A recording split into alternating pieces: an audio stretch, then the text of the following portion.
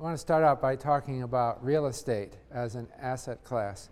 It's actually the biggest and most important asset class.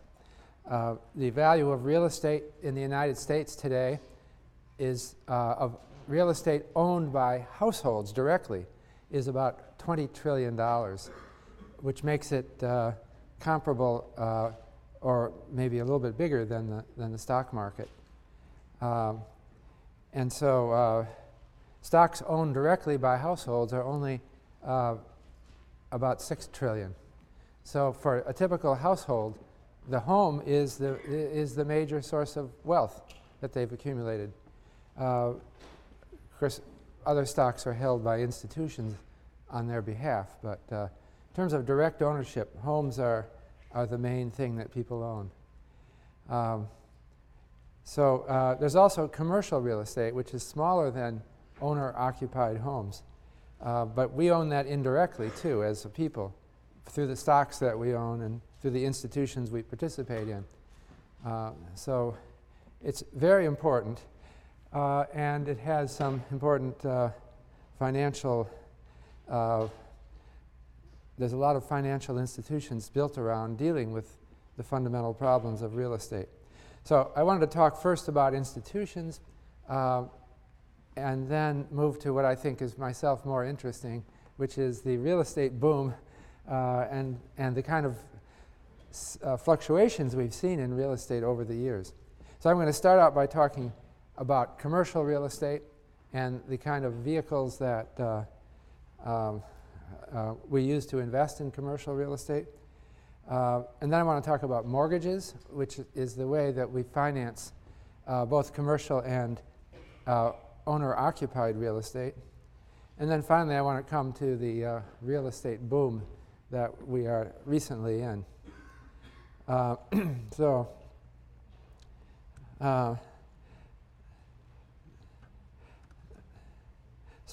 let me start by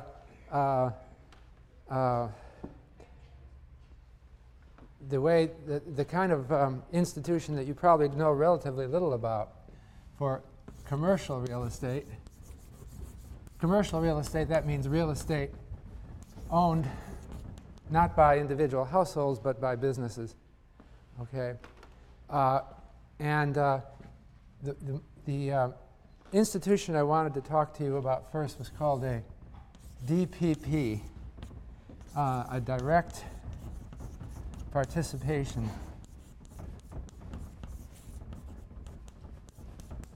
program, which has been traditionally the single most important form of holding of commercial real estate. So when you drive along and you see all these commercial buildings, you might wonder who owns them. Well, sometimes they're owned by corporations, but I think the more important institution is the DPP, which is a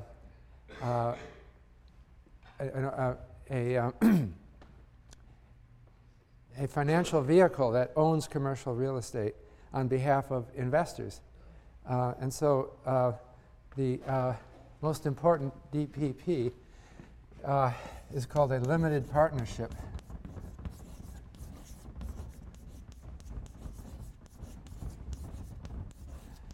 Or LP. There's a very simple reason why real estate tends to be held in limited partnerships rather than corporations. And that reason is the corporate profits tax. Corporations are taxed on their profits, and DPPs are not. And so you want, if you are setting up an organization to hold real estate, you want to do it, if you can, as a DPP because you don't want to pay those taxes. And so whenever possible, ownership vehicle for commercial real estate will have the form of a DPP. And a limited partner is one kind of DPP, and it's not a corporation. So it's a partnership. The simplest kind of partnership would be if several of you got together and formed a business. And in a simple partnership, the partnership would not be taxed because it's you doing business just as partners. And so you are taxed, but not the partnership. But the problem with partnerships generally has been that they don't have limited liability. A corporation is an entity that could be sued or could lose more money than it's worth.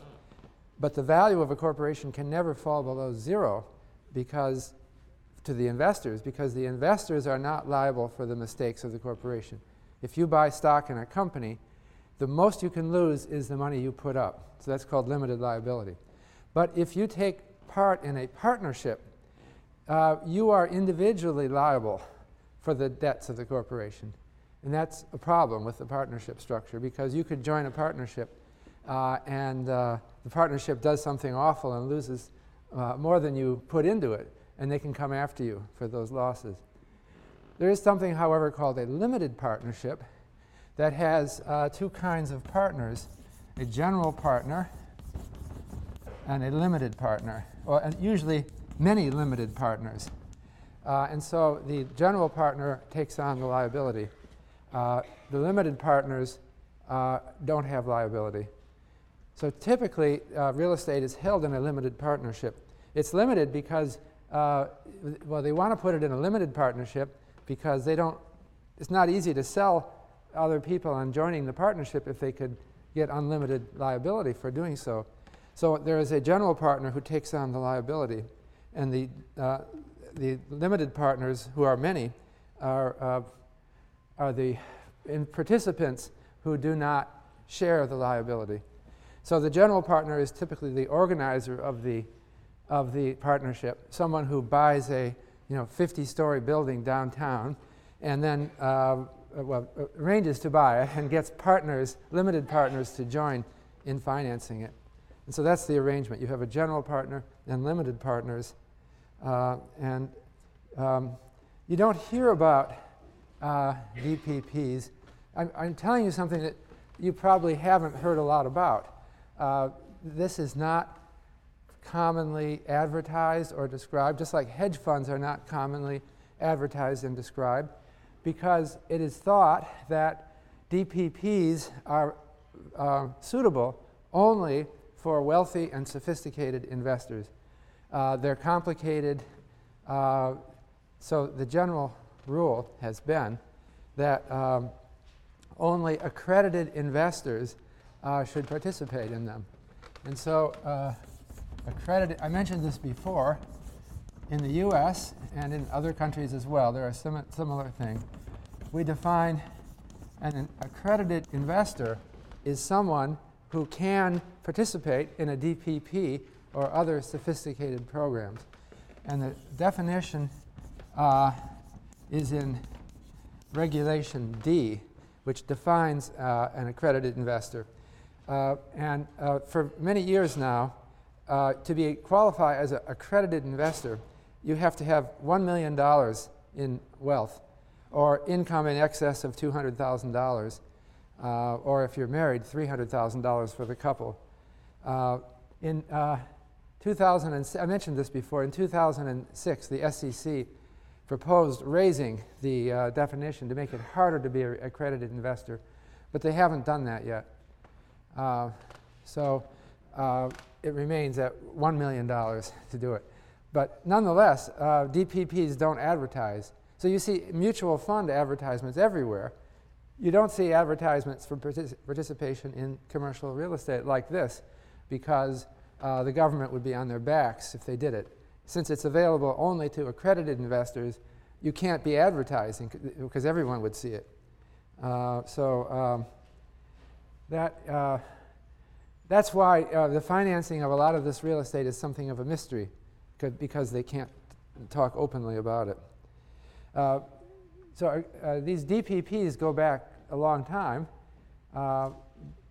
but there began to be complaints about them because people said, well, why is it that because I'm not an accredited investor, I can't get into real estate like these other people do? Why is it, why isn't there something offered to me that's like a DPP that's available to everyone?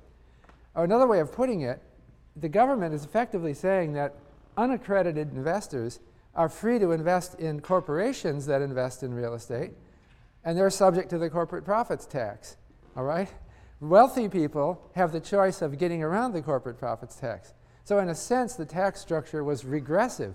It was saying, we're going to have lower taxes on rich people than on ordinary people. And that didn't seem fair at all. So there was a complaint aired about DPPs in the late 1950s. And people said, let's change it. Let's make it so that everybody can have something like a DPP. So Congress finally acted, and it was in the year 1960 that Congress defined a new investment vehicle called a real estate investment trust. And this is for everyone. A real estate investment trust is for small investors, although wealthy, big investors can invest in it also. And so they had to make a distinction. So these are called REITs, R-E-I-T, real estate investment trust. Congress had to make a distinction between these and corporations, and it's kind of a subtle distinction because there's a lot of corporations that own real estate. Like, for example, Walmart, all right? Walmart might want to, they pay corporate profits tax. So after, well, I don't know if Walmart, was it around in 1960? I don't know. So let's say it was, all right? Walmart, after the 1960 Act of Congress, would say, hey, we're a real estate investment trust. We own real estate, all these, all these stores. But that's not what the intent of this bill was. They wanted REITs to be companies that just own real estate. And Walmart is primarily a retailer. Okay, so they specified that 75% of assets must be real estate, and 75% of income must be real estate income. So that would be ruling out Walmart. And 95% of income must be paid out. They can't retain earnings.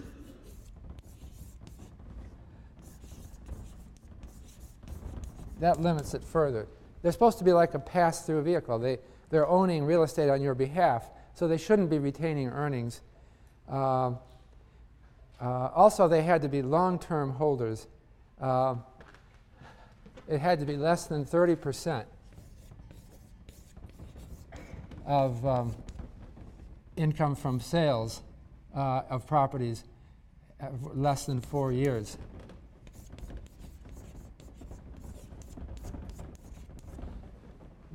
No more than 30% of their income from sale of properties had to be from properties held less than 4 years. They didn't want flippers. They didn't want a company that's speculating in real estate. They wanted to be a holder of real estate. So real estate investment trusts became very important actually in three waves. The first wave of REIT growth occurred right after Congress passed the 1960 bill. So the first wave was in the 1960s, and at that time Congress had state governments had limits on the interest that savings banks could pay people on their accounts. So a lot of people switched from savings accounts to REITs. And that's called disintermediation. An intermediary is a bank, and so when they pull out of banks, they were disintermediating and going from banks into REITs. Although in some sense it wasn't really disintermediation, because you could say a REIT is a different kind of intermediary between the individual and the investment. The second boom in REITs occurred after 1986. The Tax Reform Act of 1986 made DPPs much less valuable to investors. And so a lot of wealthy people switched from DPPs to REITs. Before 1986, the tax law allowed use of DPPs as a tax loss device. And people would invest in buildings solely for tax purposes because you could write off the depreciation on the building. And so people were cynically setting up DPPs as tax shelters only. And Congress said, finally, I think wisely, in 1986, that we don't want to create rules that encourage people to do a different sort of business just to evade taxes.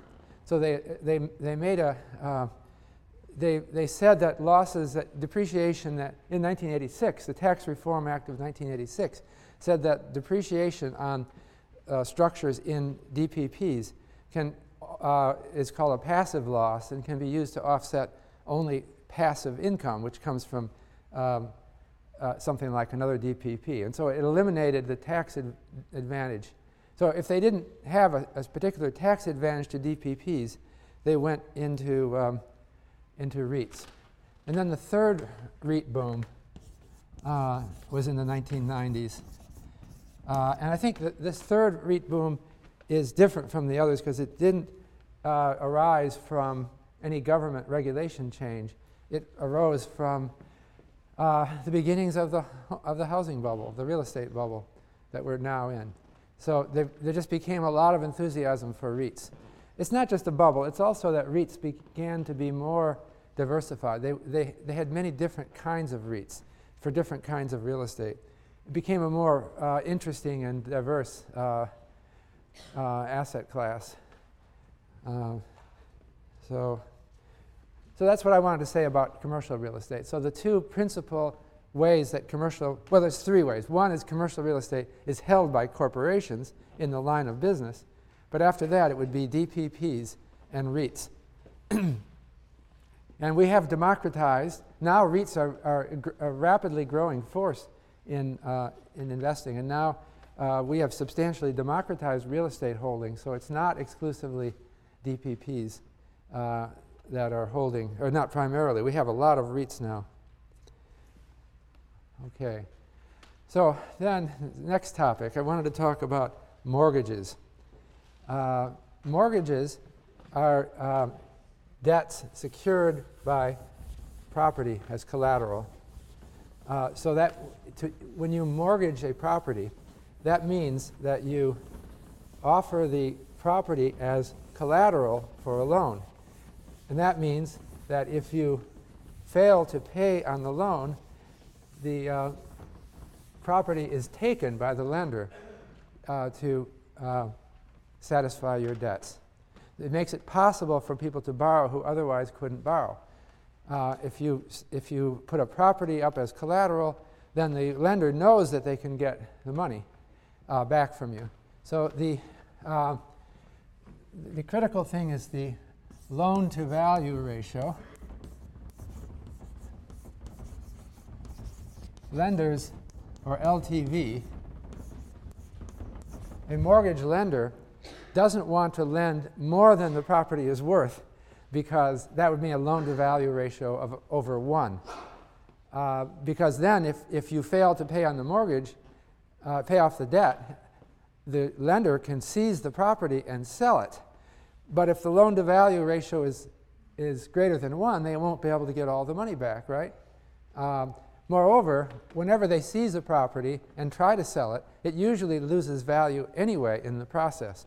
So for example, if there's a homeowner who you've lent money to and the homeowner is defaulting on the mortgage, the homeowner might wreck the house. That happens all the time. Or they might steal things from it. Who knows? They're angry and they're living in this house. And they can stall you for a year. You're trying to sell the house. They hire lawyers and sue you, and you've got to hire lawyers. So there's a lot of costs. So you want to have a loan-to-value ratio which is sufficiently low that the collateral will cover the value of the loan. Okay. Now, the history of mortgages is that they have generally, over time, gotten more easy on loan-to-value ratio. And also on maturity. The maturity of a mortgage is the date when it's paid off. Okay? So if we go back to the 1920s, okay, and I'll compare that with now, 1920s, the typical mortgage had a loan-to-value ratio of 60% and a maturity of 5 years, often even less than that. And so they also had, they were, back then in the 20s, they were called balloon payment. What that means is you would borrow $5,000 to buy a house, and in 5 years, and every year along the way, you'd be paying interest on your mortgage, and then in 5 years, you had to come up with $5,000, okay? So it was interest, interest, interest until the end, and then it was the $5,000. Of course, 5 years is too short because most people live in a house for more than 5 years. But the assumption was, well, when 5 years comes up, you refinance the mortgage, you get a new one.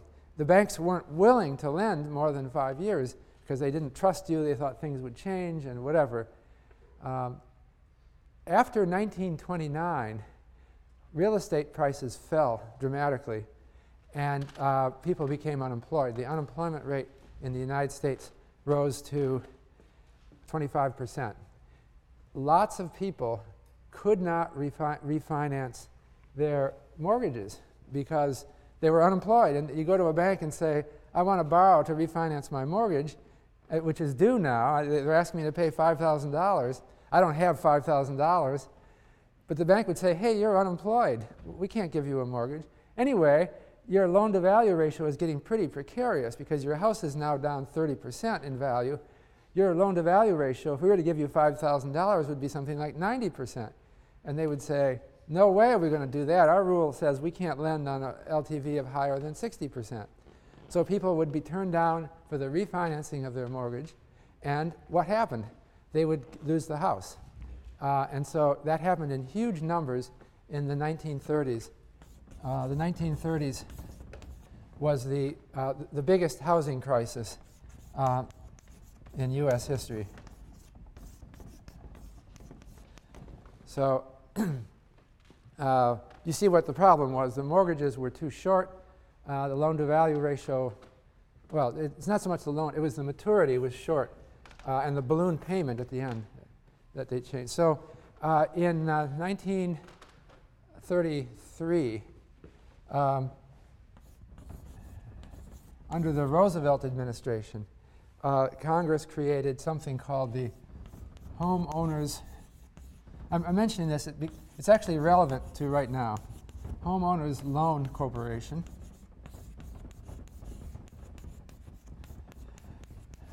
Or HOLC.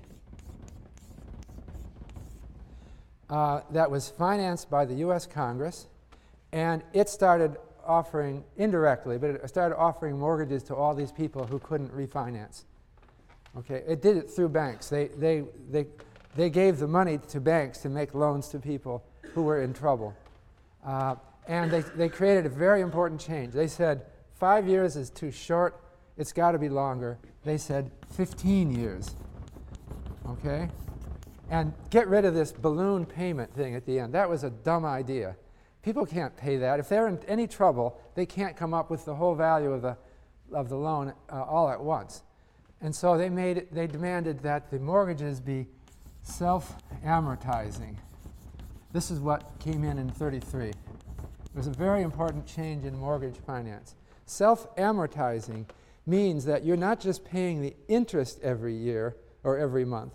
You're paying interest plus principal, so that when the mortgage ends, you're just clear and free. You don't have to pay anything. Nothing comes at the end.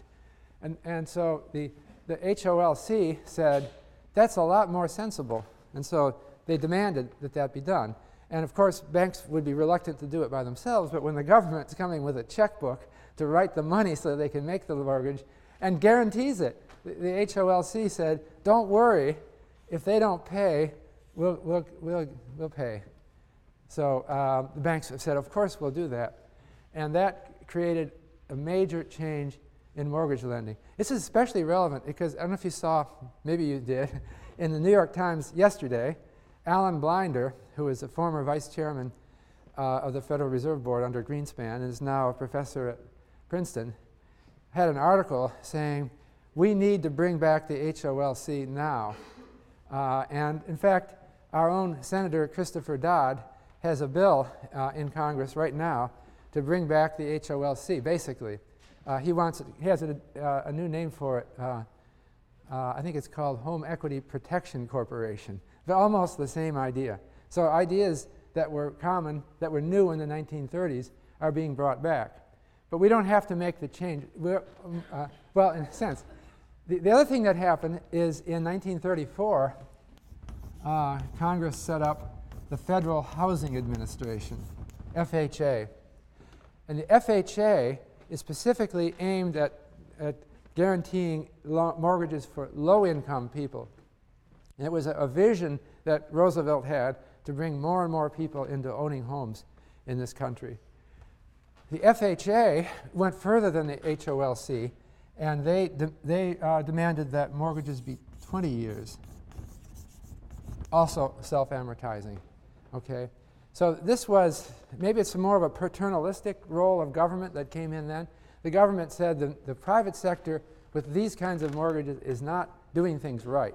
It's not planning for our future in the right way. And so they made the switch. It was really the government that made the switch from 5-year mortgages to the long-term mortgages. Now, as today, the standard mortgage, which you would probably get when you buy your first house, is not 15 or 20, it's 30 years. Well, they just kept going up. The 30-year mortgage came in the early 1950s, but it seems to have gotten stuck at 30 years. That's because, well, when you buy your first house, you might be 25. 30 years brings you to age 55. That's close enough to retirement. I guess most people think 30 years is long enough. But that's the way mortgages go ever since. But we have to, what we've seen recently, we had more government intervention back then in the mortgage industry.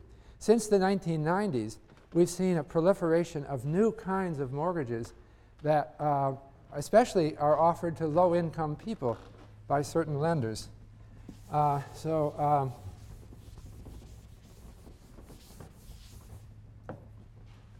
We've had a growth in popularity of ARMs, which are adjustable rate mortgages.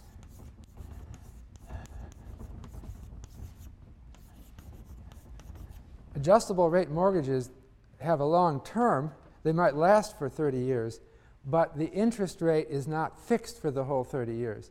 So a typical ARM is 2 and 28, which means that it has a low teaser rate for 2 years, a teaser, what they call it, and then rates that go up after 2 years, and then tied to some other benchmark rate of interest, like the Treasury bill rate. And so the problem is then that these were sold to low-income people, in many cases, who didn't understand what they were getting, and that after 2 years, the interest rate would reset up. So we would see resets after 2 years to a much higher level. And some of these people will discover that they can't afford them. And so we need, and there's a lot of talk in Congress right now, we need to think about new regulations that protect individuals, much like the regulations that the HOLC and the FHA made. We have to do it again because the mortgage institutions have deteriorated somewhat. There's a lot of anger about this. I know on Thursday, Angelo Mozzillo, who's head of Countrywide, which is one of the biggest mortgage lenders to low-income people, it made a lot of subprime loans, is being called before a House committee to testify. And I want to try to watch it if possible. It's going to be interesting because there's a lot of anger about what's happened, similar to the anger that we saw in the 1930s. HOLC is no longer with us. It was actually set up as a temporary corporation by the government. But the FHA is still with us. And we just had an FHA Modernization Act. Congress is starting to propel that forward, so it'll be a bigger part of our. I wanted to say a little bit about the math of mortgages. I'm going to talk about the conventional 30-year mortgage, which has been a standard in the United States ever since the early 1950s. It's not a standard in most countries, actually. I think it was partly the New Deal legislation that made it very strong in the United States. In Canada, the mortgages tend to be shorter term. It's something like what we had in the 30s, although they have other institutions that protect home buyers, so they don't see the turmoil that we saw in the 1930s.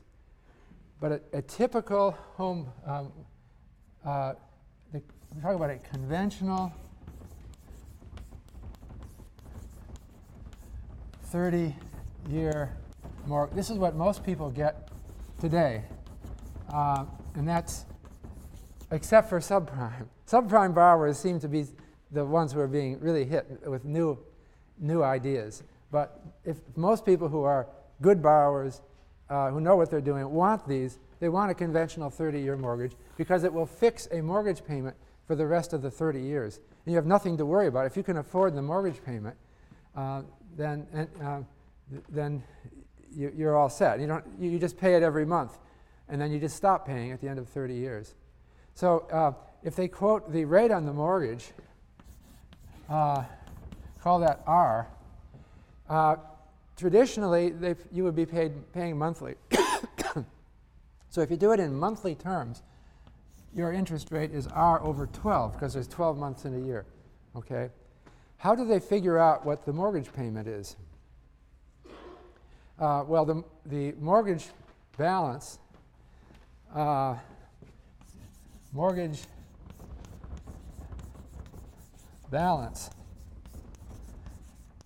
is equal to the mortgage payment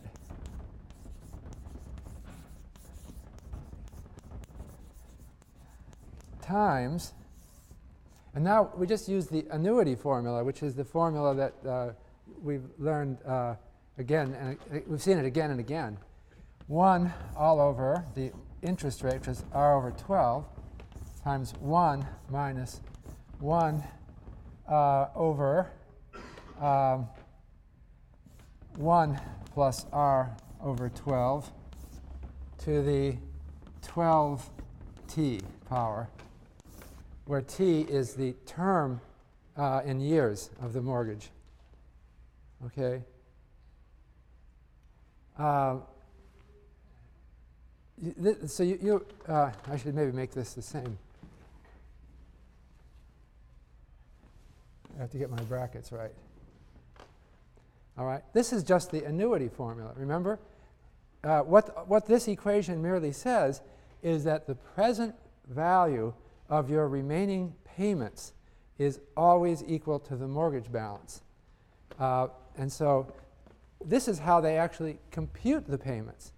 Because you can take, if someone is borrowing, let's bring it up to today, they're borrowing $200,000. Well, the median price of a home today is just over $200,000 in the US. So if it's an 80% mortgage, you would be borrowing $160,000. Okay, so you'd have $160K here. And you know what this is. Whatever the mortgage rate is quoted, you substitute it into this formula, and you find out what this square bracket thing is. And then to get the monthly payment, you take the square bracketed thing and you divide by the mortgage balance, and that's the monthly payment. That's how it's calculated. So one peculiar property of this, incidentally, at every point of time, this thing holds. This is time to maturity. This is years to go. All right, and so 12t would be the number of months to go before it ends.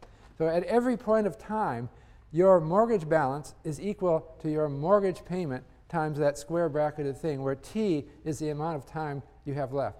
So suppose you are moving after 5 years. You took out a 30-year mortgage, and you're moving after 5 years. When you first bought the house, they told you what the mortgage payment was, and they're fixing that forever, well, for 30 years. So when you sell the house, what do? They go back to this formula. If you sold it after 5 years, then there's 25 years left. So 25 times 12 is the number of months left. They plug that into this formula. The mortgage payment was decided when you took out the mortgage, so that never changes. They then figure out what your mortgage balance is, okay? And then the deal is that when you sell the house, they subtract, you've got to pay this. They subtract this from the purchase price of the house. And then you've got the cash to go and buy another house.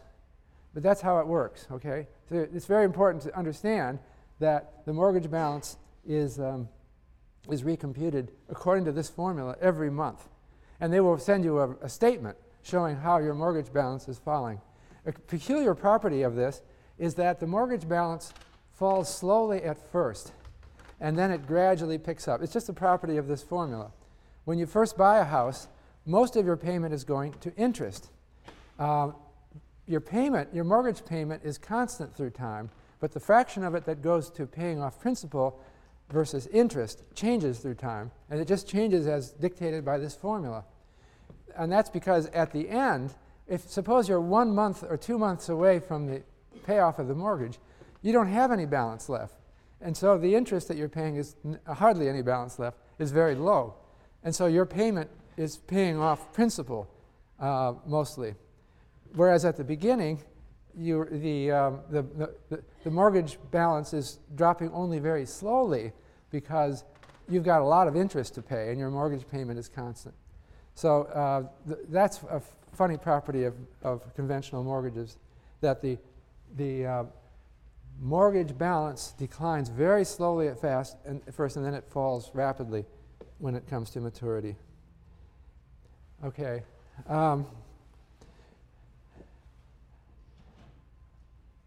Okay, so I wanted to I wanted to mention a couple other institutions that are very important in real estate, and that is Fannie and Freddie. In 1938, as part of the New Deal, I'll just write Fannie Mae. 1938, under the Roosevelt administration, in order to further work on the problem in housing, which was still troubling them, they created a government institution called Federal National Mortgage Corporation. People on Wall Street found that difficult to say, Federal National Mortgage Corporation. So they nicknamed it Fannie Mae. It sounds like a woman's name. And so the idea was that they would help advance the mortgage market by buying up mortgages from mortgage originators and therefore allowing them to make more mortgages. Okay, so they would buy mortgages from originators. What is an originator? An originator is a company that lends money to households. Okay, so they raise money and then they lend it out as mortgages to households, and then they deal with the households by having a local office and telling people what their balance is and calling them up if they're not paying and that sort of thing. That's a servicer is someone who might make a distinction between originator and servicer. The originator is the one who makes the loan. The servicer is someone who manages the paying of the loan. Congress thought that these people could be given more money to operate if someone would buy the mortgages from them. So Fannie Mae started doing that in 1938. And then the government created a second such institution called, and they gave it a boy's name, some of the nickname, boy's name was Freddie Mac. So the government created competitors, and it privatized them, so that both Fannie and Freddie became what are called GSEs. These are government-sponsored enterprises.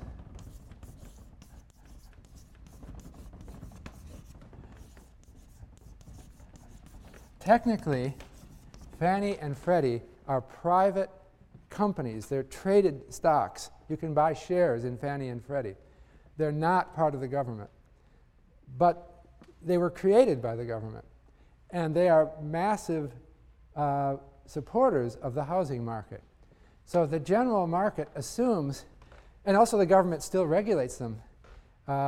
It tells how there's a conforming loan limit. That is a limit on how much Fannie and Freddie, how big a mortgage they can make to one homeowner. It was just part of the new President Bush's plan to increase the conforming loan limits on Fannie and Freddie to allow them to lend at a higher price. So you can see the government is still involved in them. While they're technically private companies now, they are still thought to be related to the US government. And so people are willing to lend to these organizations at low interest rates because they think there's an implicit government guarantee. There are critics of Fannie and Freddie who say the government guarantee doesn't sound right because why is the government guaranteeing a private company? On the other hand, the government says it's not guaranteeing them. But then nobody believes the government when they say that because people say, surely the US government is not going to allow Fannie and Freddie to fail. This is very important suddenly now with the housing crisis. And if you just saw the news yesterday, Fannie Mae is predicting, well, they are predicting that Fannie Mae is going to make huge losses in their latest earnings statement. And so it's still, they can make losses for a long time before they're in trouble. So presumably there won't be a problem, but in principle there could be. And so that's the kind of issue that we have now. Okay, I wanted to talk about the current boom, and I have so much to say about this, but let me see if I can.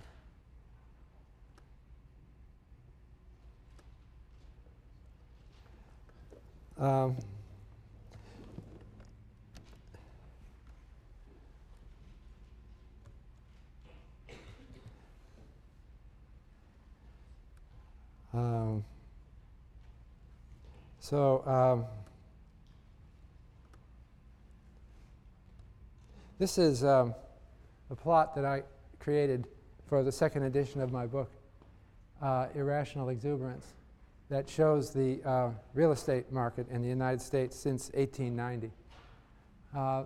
And what is really significant I created this plot just a couple years ago, in 2005.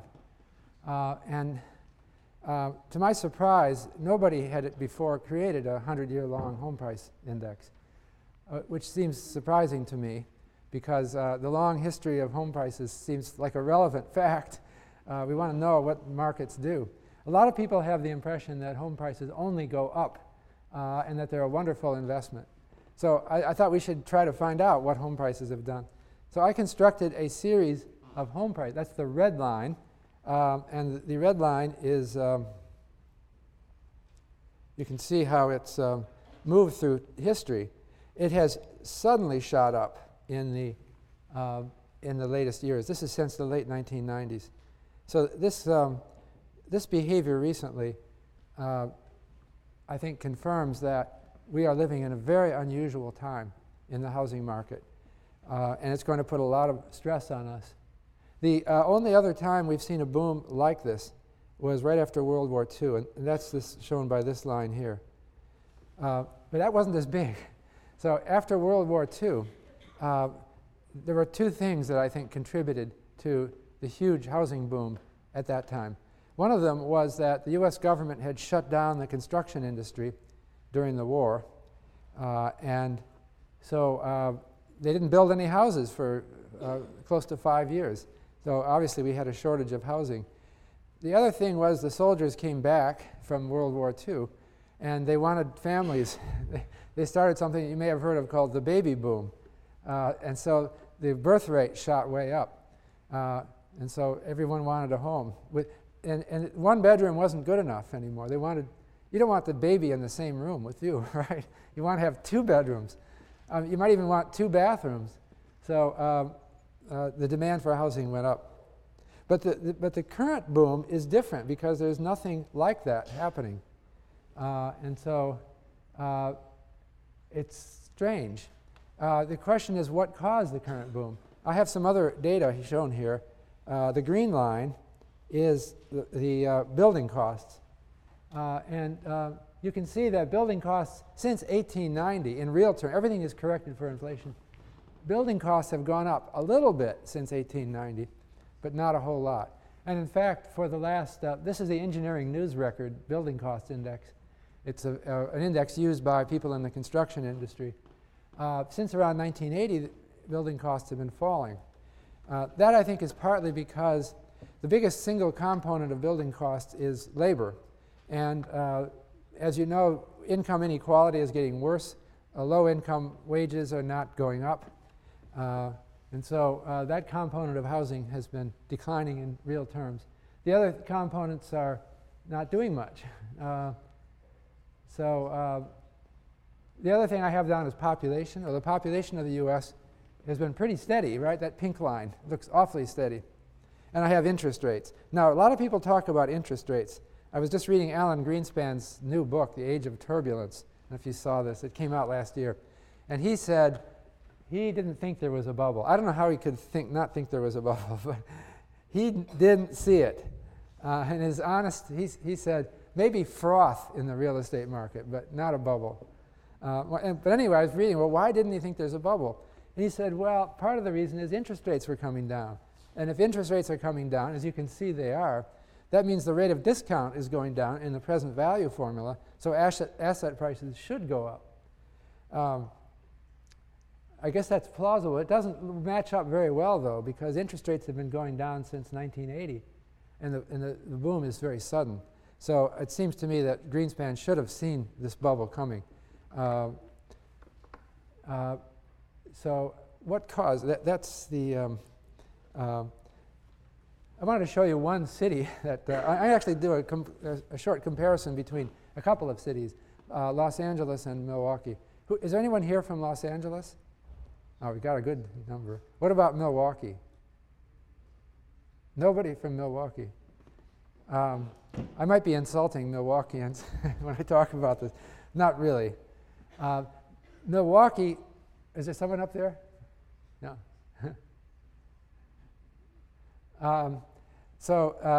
Milwaukeeans are much more stable than, this is actually praise for for Milwaukeeans, not Milwaukeeans are much more stable than Angelinos, I guess you call them, right? Los Angeles residents. Look what the housing, the blue line shows what home prices in real terms have done in Los Angeles over the last 30 years. Will you compare Milwaukee? Look at that. Isn't that amazing? Milwaukee has been extremely steady over this period. So one theory is that, well, it's people say, I'm going back to Los Angeles. The problem with Los Angeles is that they've had unsteady employment. And unemployment, if the economy is sagging, then the Los Angeles housing prices will respond. Well, you can see the pink line shows the employment in Los Angeles.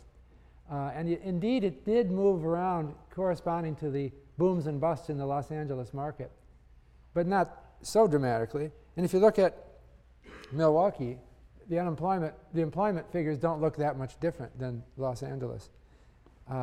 What's different? There's something about Los Angeles that's different from Milwaukee, and that is that in Los Angeles, there's just a history of volatile markets. And I wanted to try and figure out why. Well, Milwaukee, the reason we picked these two cities, we asked realtors, Carl Case, who's my colleague, he teaches at Wellesley College. Back in 1988, when we started this study, we asked realtors around the country, what is the hottest market in the United States? And they said, oh, that's Los Angeles. Or maybe Anaheim, which is right outside. And then we say, what's the deadest market in the United States? There wasn't as much agreement on that, but one of the names suggested was Milwaukee. Nothing has ever happened there in terms of real estate. Now, I think that ultimately, interestingly enough, Los Angeles had a real estate boom and bust in the 1880s. That's hard to believe. There was a huge boom in real estate prices in LA. It peaked in 1886, and then a crash. Now, you might think, that's a long time ago, 1886? Isn't that when the cowboys and Indians were out there in the Old West and the covered wagons? And, well, that's right, but there was a real estate boom in Los Angeles. And so I went back and studied this boom rather extensively. There's one book written about it. There's also the LA Times, which you can get now online with no problem from the you can read every day's newspaper. And it turns out, I'll talk about what happened in LA in the 1880s. A view arose that Los Angeles was just the most wonderful place on earth. The climate out there is beautiful. You especially feel that on a winter's day like today. You might wish you were, some of you might wish you were there. But it wasn't just California, because California was a huge state, right, with all kinds of, but mostly empty land. People somehow got the idea that Los Angeles is just this wonderful city. And so they started bidding up real estate prices. You can explain that to me, some of you from Los Angeles. It turned out to be kind of wrong, because in the 1880s they started building so many houses in response to the demand that there was eventually a crash. But somehow people get this idea at some time. So we compared Los Angeles. We couldn't go back in a time machine and do questionnaire surveys in the 1880s, but we could do it in the 1980s. So Case and I did identical questionnaires in Los Angeles and Milwaukee. And these are median price expectations. In 1988, when there was a boom in California, but of course not in Milwaukee, the average person in Los Angeles thought home prices would go up 10% a year for the next 10 years. That's the median, I'm sorry. 10% a year is a pretty fast appreciation. If it goes on for 10 years, that means that it will double in 7 years. So it'd be going up like 2.5-fold. That was quite a nice expectation. If you compare that with Milwaukee, they thought only 4%, which is about the inflation rate. So there was something different between Los Angeles and Milwaukee. The Los Angeles people had extravagantly high expectations. We saw it again in 2003 when people in Los Angeles expected 8% appreciation every year. It's coming down now in 2006. They're gradually coming down as the boom unwinds. But you notice Milwaukee is going up. I think what's happening is that we're becoming more national, and Milwaukeeans are starting to think more like Angelenos, that it's one boom, and so they start to expect it to happen in Milwaukee. So Los Angeles and Milwaukee were tied in 2006 for their expectations. This is the boom. People had great fear of being left out of the real estate market. I think the boom was driven by fear. So in 1988, we asked people in Los Angeles, are you worried? Unless I buy now, I won't be able to afford a house in the future. We had 80% agreement with that in Los Angeles. So people were really worried. In Milwaukee, it was only 27%. You kind of wonder, how can it be that people had such different views depending on which city they lived in? Well, I can kind of explain it. There's a couple of factors. One is, in 1988, home prices were rising rapidly in Los Angeles. Not so in Milwaukee. So people were just extrapolating the price increase. But the other thing is that Los Angeles just has this sense of its own glamour and excitement. That it is the home of movie stars. What city is more glamorous? Or Beverly Hills is part of Los Angeles, right? It's the most expensive city in the U.S. So this sense, this glamour thinking, along with price increases, caused Los Angeles to boom. So it's the boomiest U.S. city.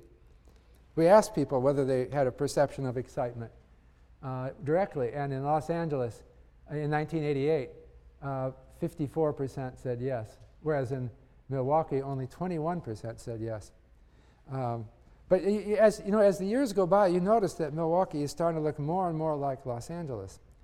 Alan Greenspan, in his book, says that he thinks housing markets are all local, and there is no. He says this firmly in his book. There is no national housing market.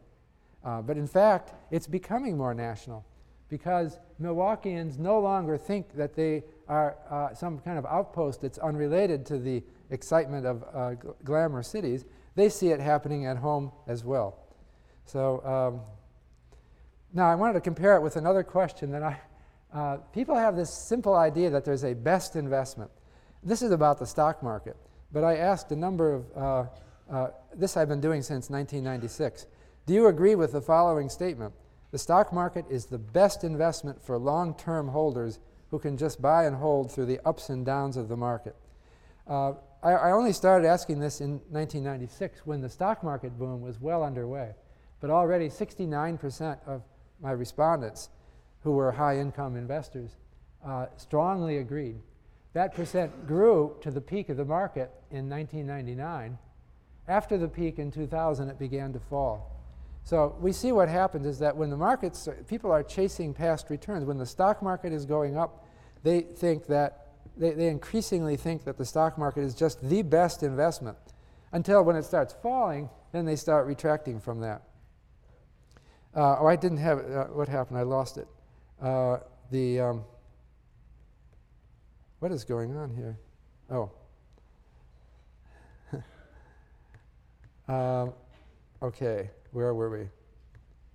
So we see the same thing in real estate. And the percent who think it's the best investment is higher in Los Angeles than in Milwaukee. And since the peak of the bubble in 2003, it's been declining in Los Angeles, but surprisingly rising in Milwaukee.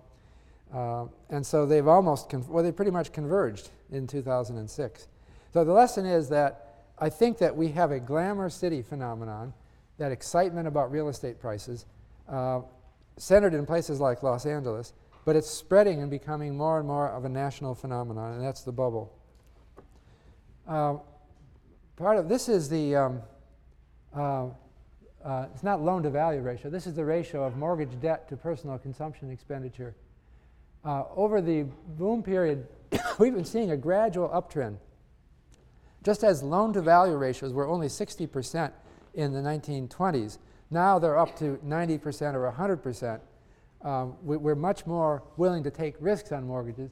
People are also borrowing much more. So you can see that in the early 1950s, mortgage debt was only something like 25% of personal consumption expenditure, but now it's up to about 100%.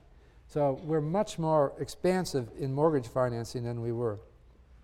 I put this chart up to just show the international aspect of home prices. Here, the blue line is the Case-Shiller Home Price Index for Greater Boston. And the red line is the Halifax Home Price Index for Greater London. We're talking UK now. And they're both deflated by the Consumer Price Index, or in the case of the UK, the Retail Price Index, to give us a real home price. Isn't it striking how similar London and Boston are? They both had dramatic booms. The London boom of the late 1980s is really something. Look at that. It went up, peaked, suddenly turned around, came all the way back down. I don't know what to... and then it kind of waffled around in London, and then it shot up even higher. And then look what's happened. This is the latest quarter. It's starting to fall rapidly. So just a couple months ago, London seemed to be soaring, and now suddenly there's this pessimistic atmosphere, because we don't know what's going to happen in London.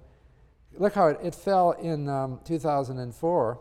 There was this sharp drop, and most people thought that the housing boom was over. But then it went up again, and so to a new peak in 2007. We have an international crisis. This is another couple of countries. I managed to find price indexes for Norway and Netherlands going back to 1890 and compared that with the US. We're seeing a similar pattern in all three of these countries. These are the only countries that I've been able to find that have high quality repeat sales price indexes going back 100 years. You can see that in all these countries, real estate prices didn't show much trend until recently, and now they all have real estate booms. So we have an international real estate boom. Why is that? Why would we have an international boom? I talk about this in the book you have, Irrational Exuberance, and I let you read that and not summarize it here. But part of the reason, I think, is globalization is creating a global culture. And the excitement and enthusiasm that we once saw in isolated cities like Los Angeles are spreading out, and they're seen more and more around the world. And it's tied in with our sense of rapid economic growth. We're living in an era of excited economic optimism. And so it's feeding into home prices in the US, in Europe, in China, in Korea, in India, in South Africa, Australia, New Zealand. Lots and lots of places have seen home price boom. And I think it's not anything unique to any one country that explains it. It's the psychology. I think this is residential investment in the United States as a fraction of GDP. And I have it shown with the vertical lines on this chart are recessions, indicate recessions. And this shows, okay, this is from 1948 to 2007. And every recession that we've had since 1948 is shown. For example, we had a recession that started here. I believe that was 48. And then it ended in 49. And then we had another recession that began in 1953. That's that line. And it ended in 54. And so on. The most recent recession we've had is 2001. It began and ended in the same year, 2001. We may be in a recession now. A lot of people are saying that. So I would be tempted to draw a new line here, somewhere around here, maybe December of 2007. But the National Bureau of Economic Research, who announces recession dates, hasn't announced yet whether there's a recession. So we'll probably find out in a few more months whether we're already in a recession. I suspect we are. Now the interesting thing is, the green line here is the expenditure on real estate investment. What does that mean? There's three main components. One is building new houses. Another one is building new apartment buildings. That's commercial instead of, but it's still adding to the housing stock. And the third one is improvements of existing houses. People put new additions on, or they redo the kitchen and bathroom and whatever. So we add all that up, and that's residential investment. You can see that residential investment as a fraction of GDP has been very variable through history of the United States since World War II. And that it's had a strong relationship with recessions. You can see what residential investment has done recently.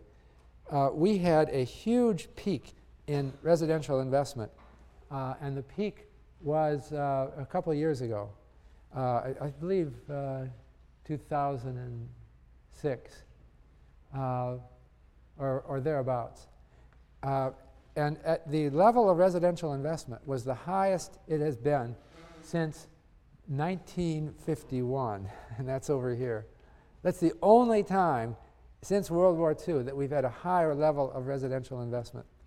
Even 1951 was a very unusual year.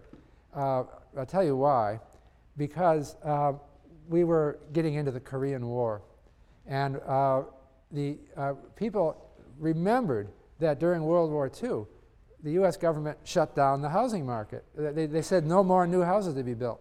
So everyone thought, uh-oh. In fact, they were talking about World War III. They were really scared. You don't remember how awful it looked, because the US was proposing to invade Korea, and then the Soviet Union and China were being very angry, and we thought we'd be in some war with communist China or some awful war. People got really scared. But one thing they did is this was the baby boom. They just got back from World War II. They didn't want another war. They wanted to live a normal life. They wanted to have kids. And then this terrible war was coming, they thought. And so they rushed and bought houses. So everyone was scrambling to get a house before they shut down the housing market. It turns out that it didn't turn into World War III, and maybe they did shut down the housing. They must have curtailed it. But it created that boom. But what's causing this boom here? It's almost as big as the 1951 boom. Well, the answer is high prices, I believe. We had this huge bubble in home prices, and it pushed prices up to extraordinary levels. What does that do to builders? Well, builders can sell for a really high price, and so they start building a lot of houses. They will do it as long as the home price is high relative to their construction costs.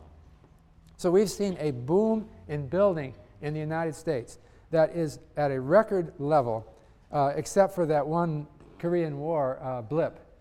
And so I think it's a highly abnormal situation that we've been in.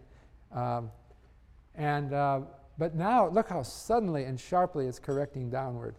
Why is it correcting downward? Well, that's because the housing market is now in decline. And so when the housing market is in decline, the ability to sell houses drops dramatically. So builders were doing extremely well until a couple of years ago. Their stock was soaring. Now, all of a sudden, they're in crisis. And, well, it's no surprise. This is what a housing bubble does. And I think, maybe you can see various signs. This is the growth rate of home prices. Actually, I should update this. This is now tipped negative. The peak, this is the Case-Shiller 10-city index. Housing permits have dropped way off because, of course, they're not building homes anymore. This shows a strong seasonality and then a drop-off since 2006. And here's my last slide.